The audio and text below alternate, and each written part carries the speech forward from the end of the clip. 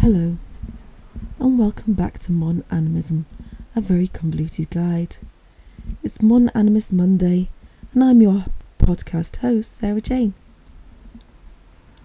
In the last episode, we looked at the first of two forms of animism, the social relations model, which is the most popular form of animism, in which we hold a familiarity with non-human species, which grants us empathy and paints similarities between the species. And remember the idea of Grandfather Rock, and we just give the different objects names that give us a sense of community feel towards them. Then we had the vitalist form of animism. So vitalism is the paganist form of animism because it promotes a sense of the supernatural.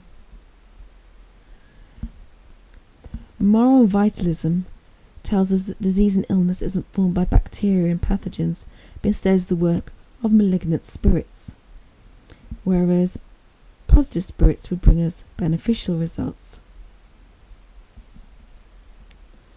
So vitalism is the basis of metamorphosis, alchemy, and sympathetic magic. One can be imbued with the vitalistic spirit, and through this interaction one becomes greater, or becomes transformed from what once was previously. Vitalism is the basis for a lot of mythological tales and fables.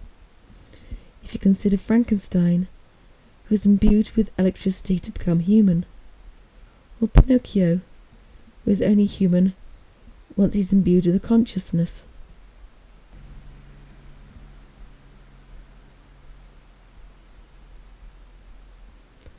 Following on from these two first forms of animism, we have panpsychism, which is the Eastern reincarnation view of spirits. In the Eastern view, all objects have an equal weight and worth, just as human beings, because like humans, all objects have a consciousness. The objects around us have consciousness that they're holding on to from the point they were alive, i.e. the consciousness is left remaining held inside the spirit body.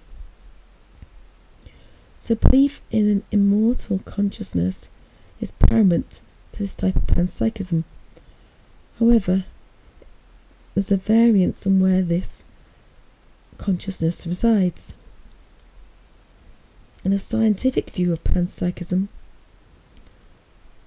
all objects have the ability to make decisions.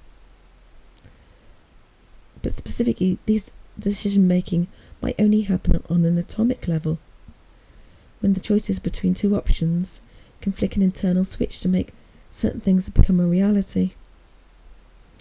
In this form of animism, the entire world functions because all objects, microcosmic level, work together to make reality function. This is where the whole universe exists only because the entirety of reality is monitored and watched by all these inorganic materials and through their capacity to make decisions. The combination of choices occurring in all materials makes the universe function, and this promotes animism because there is an equality between all objects on this subconscious level.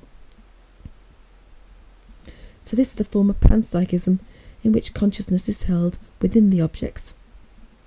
But there's a secondary version of panpsychism known as panspiritism, in which all objects have an animistic quality because every object has a consciousness, except in this version the consciousness doesn't reside inside the object. Instead, all objects have access to a consciousness that resides outside the object in an energetic reality. All objects have a quality because they have consciousness, but the idea of an external consciousness brings us to a major animistic belief in the idea of a collective unconsciousness, whereby there's a universal consciousness, not specifically a godlike figure, but certainly an interconnection between all life, which was known historically as the One, the Logos. This is a unity with the capacity to radiate messages and information into component parts.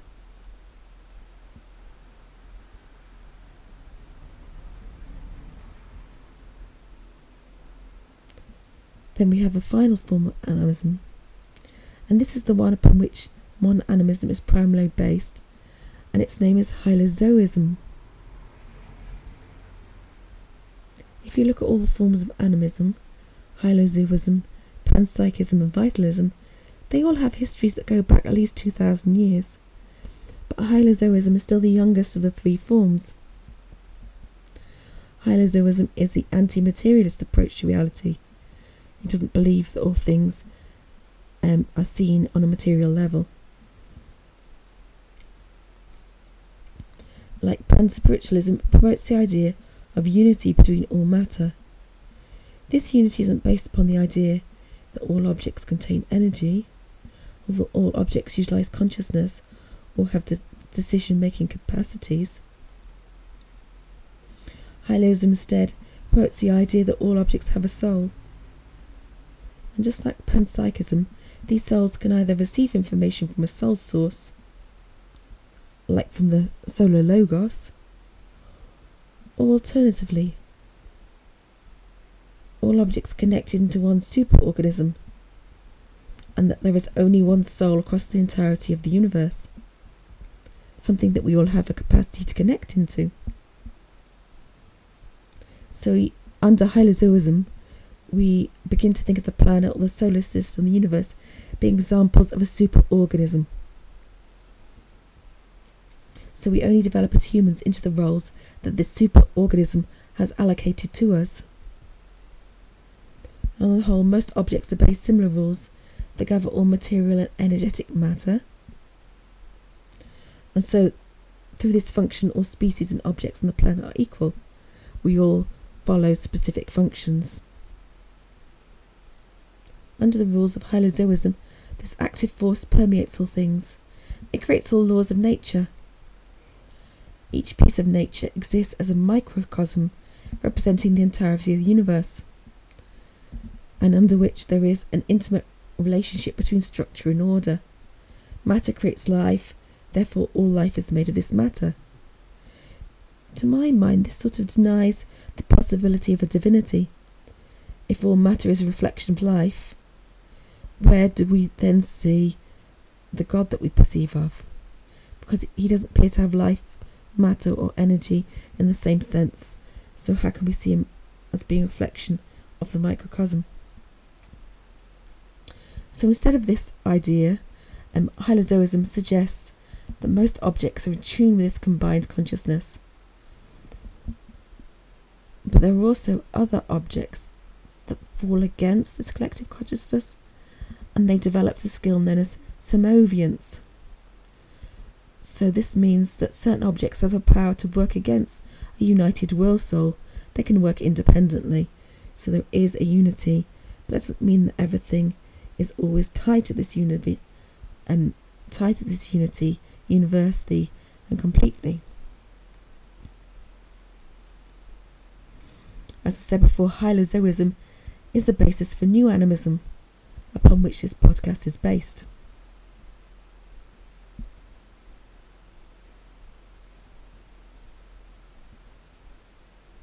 Whilst all the forms of animism believe that the organic and inorganic life forms are equal to humans, and that there is no delineation between the material and spiritual worlds, new animism doesn't look at all the individual component spirits or pieces. Instead, it looks towards how we as humans can live better in the world. We need to live in a way that honours the spirits and the environment. Modern animism follows Hylozoism because it promotes a universal soul or a superorganism. And it promotes the idea that all life is covered under one umbrella, and that we should look to how we could be improving our relationship with this world soul, with this umbrella, rather than looking at all the component pieces. Now, whilst there are many different forms of new animism, it has far-reaching applications, and it has applications to be used in environmentalism and philosophy, towards anarchism. Specifically anarchism, that's where if you understand that we have equality with all the other species, then surely that means lots of our politics are wrong, and a lot of the structures we see in place in the world might have to be overhauled. So that's a very radical form of animism. So you'll understand the forms of animism. We're going to start digging down into these in the next couple of weeks. It's going to really look at how modern animism functions and how it's influenced our world to change things. And then, of course, once again, I'm going to look at the morality and the ideas, the ideas of Gaianism and things like that actually surround modern animism. So I'm hoping that you'll come and join me for that in the next couple of sessions. And I thank you for listening this evening.